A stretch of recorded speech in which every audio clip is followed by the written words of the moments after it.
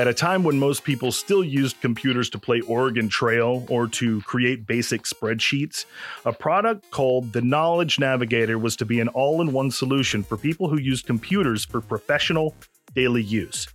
It was going to be a tablet the size of an open magazine, and it would have very sophisticated artificial intelligence. And by that, the developers meant that the device would be able to anticipate the needs of the user. They made a mock-up video of it that's pretty wild. While you were busy, your mother called again to remind you to pick up the birthday cake. Fine. Print this article before I go. Now printing. Okay, I'm going to lunch now. If Kathy calls, tell her I'll be there at 2 o'clock. Also, find out if I can set up a meeting tomorrow morning with, Tom Lee. Enjoy your lunch. One clip shows a college professor working with the device to simultaneously prepare a lecture while the computer creates useful graphics automatically beside him. The problem was, none of that was actually possible. It also cost quite a bit of money, so various upgrades and new model releases followed. But it was a classic case of overpromising and under-delivering. The Newton was the worst.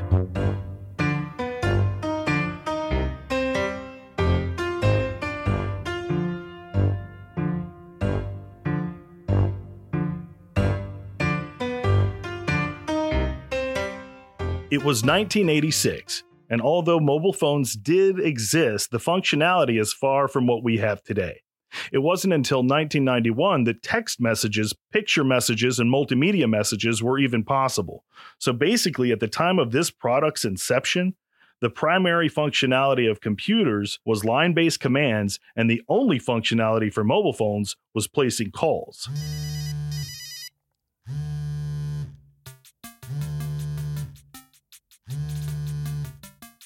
At this point, I think it's time to break down a couple of terms, UI and UX. UI is user interface. It's a place where interactions between humans and machines occur.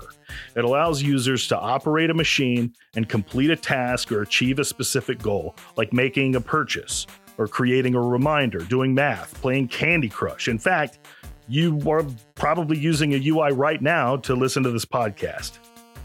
User interfaces are composed of input hardware, keyboard, mouse, gamepad, and output hardware to provide informations to users like monitor, speakers, or your printer that's always low on cyan.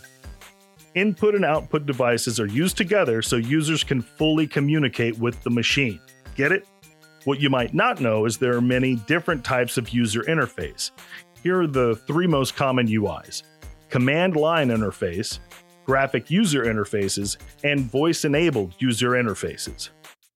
UX, or user experience, focuses on crafting products that are easy to use and understand. It's the concept of user-centered design. In order to figure out exactly what will provide the best user experience, designers have to understand their target audience and identify exactly what they need from the product. As UX designers get this data, they create user personas. Personas help users see goals, desires, and limitations of target users, all in an attempt to design solutions that work best for the users.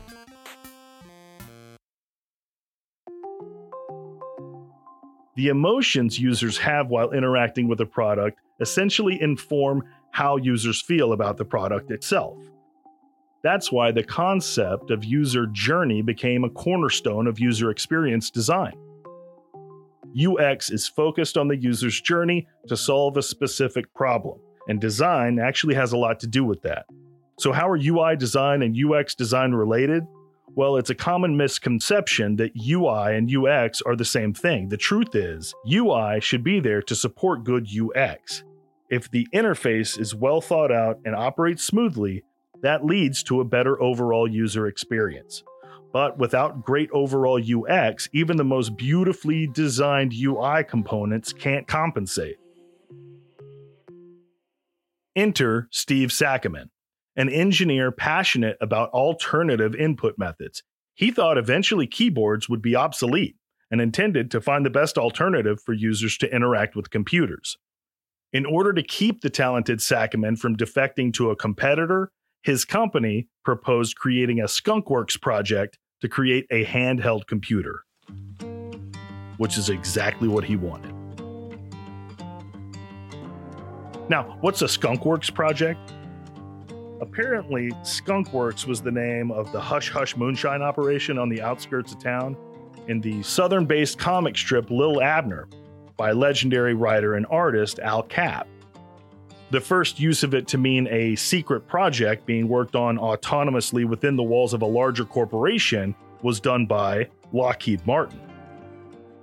The reason for all the secrecy can be so that marketing departments or sales staff don't mention it before the ideas have had long enough to bake.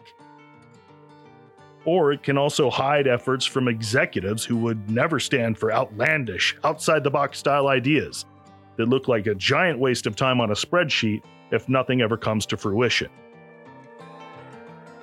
In the case of Lockheed Martin, one such skunkworks project figured out how to make a supersonic jet that was both long-range capable and invisible to radar.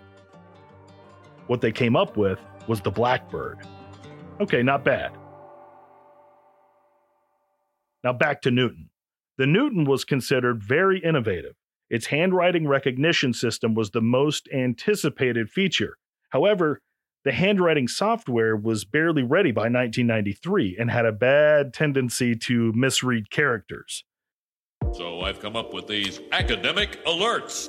You will receive one as soon as your grades start to slip in any subject. This way your parents won't have to wait until report card time to punish you. How innovative! I like it! Hey, Dolph, take a memo on your Newton. Beat up Martin. There was even a Simpsons episode called Lisa on Ice, where there was a scene where Beat Up Martin is saved as Eat Up Martha. Bah! Gary Trudeau also mocked the Newton in Doonesbury, saying the device was no more functional than a cheap paper notepad. In one panel, Michael Doonesbury's Newton misreads the words catching on as egg freckles, a phrase that would be used by many as a symbol of the Newton's problems. I don't really know how that worked. I don't know if people were like, oh, here's John coming with his egg freckles. I'm not sure how that was cute, but I'm sure it was pretty clever. Oh, hey, by the way, did I forget to mention this? The Newton wasn't even technically called the Newton. See, the Newton was actually the name of the operating system, not the hardware, like Windows. In fact, one of the big hopes of Sackerman was that they could license out the OS. And they were even previously in talks with AT&T to do that at one point.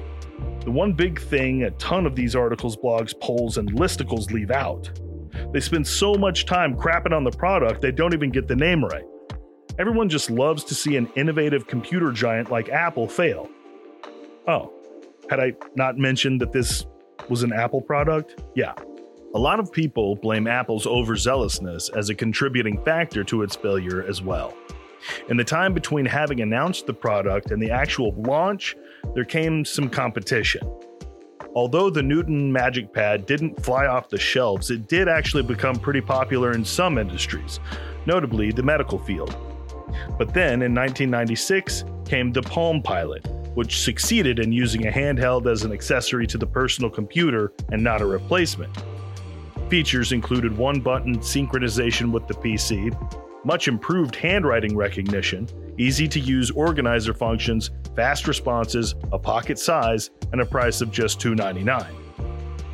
In an attempt to stay competitive, the MessagePad 100 was released.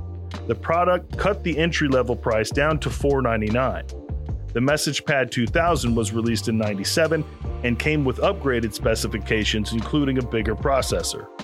The screen resolution was also improved to 480 by 320. In addition, they produced the eMate 300, which used Newton software and had a keyboard slightly smaller than a laptop. They tried all kinds of stuff. It was often said that Apple had an early 90s identity crisis. The company's products were too pricey for casual users and too undependable and underpowered for business users. And then something happened. Or rather, someone happened. After losing a boardroom battle in 1985, Steve Jobs left Apple, feeling forced out of the company that he had started. But in 97, he returned, and he wanted to make some changes. He was critical of the message pad's weak performance, the management of the development team, and the stylus, which he disliked as it prevented the usage of fingers. He would always say stuff like, "Why do you need a stylus when you've got 10 of them at the end of your hands?" He was likely also motivated by the fact that the Newton was the pet project of his old adversary, John Sculley, the guy with whom he'd shared that boardroom battlefield with in 1985. However, Jobs did see potential in the technology and the concept, if not the execution. Newton OS features many interface elements that the Macintosh system software didn't have at the time, like the poof animation, which is still used in OS X, and parts of Newton's handwriting recognition system are implemented on modern systems as well. Here's a short list of things that are still around from Newton. Sound responsiveness. Clicking menus and icons makes a sound. This feature was later introduced in Mac OS 8. The use of icons. Similar to the Macintosh desktop metaphor, Newton OS uses icons to open applications. Tabbed documents. Similar to tabbed browsing in today's browsers and Apple's At Ease interface, document titles appear in a small tab at the top right hand of the screen. Screen rotation. In Newton 2.0, the screen can be rotated to be used for drawing or for word processing. File documents. Notes and drawings can be categorized like fun, business, personal, etc. Documents on the Newton can be printed. Documents can be sent to other Newtons via infrared technology or sent using the internet by email or being faxed. Similar menu systems are seen in Mac OS, but menu titles are instead presented at the bottom of the screen in small rectangles, making them more similar to buttons with attached pop-up menus.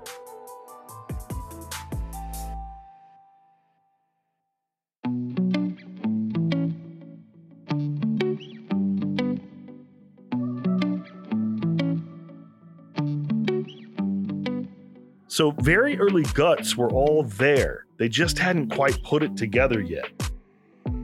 The main concept of the message pad was to take the computer out of the office or home and have it carried around with you in your purse, your pocket, or your briefcase.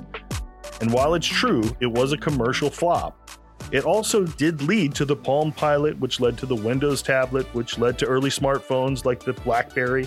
And all of that led up to the iPhone, which made Apple the incredible company that it is today. So without the Newton, I don't think Apple would be as successful as it is today.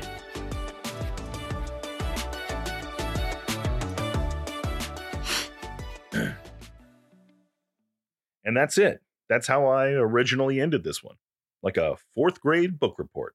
So without Newton, I don't think Apple would be as successful as it is today. Ugh. That's such an obvious ending. But what am I trying to say? I think I'm usually trying to say we should all be trying to be better people, but that doesn't really apply here. Like, what's our barometer for good people in this story? Lockheed Martin? Bill Gates? Look. Sometimes the journey to inspiring podcasting takes a detour away from the smells of a little corner bakery and the polite conversation of a mom and pop cafe through massive corporations and unscrupulous business practices, you know? I guess I'm trying to say that inspiration can sometimes be hard to come by. And at a time when national TV shows and cartoon strips in the nation's largest newspapers were crapping on a product, somewhere, way back, someone had a dream. It was Steve Sackerman. He bet on himself to predict the way people would eventually use computers, and guess what? He was right. The world can be a fickle, stingy place, and so can success, and so can time. You may have come up with an incredible way to harvest buffalo berries 20 years before anyone's making buffalo berry pie. You had a great idea, and the timing just didn't line up. Don't let those variables define your mindset. Steve Sackerman could have very well become that Newton guy and crawled into a hole, but he didn't. In fact, Steve Sackerman is such a prolific engineer, executive, and consultant, he was actually out the door at Apple before Newton devices even shipped. Here's what I want to say. Don't define yourself by a project's failure. Push forward, because you know time always does. And if you do find yourself at that perfectly timed intersection of preparation and opportunity at the old Success Cafe, save me a slice of that buffalo berry pie, and then keep moving forward.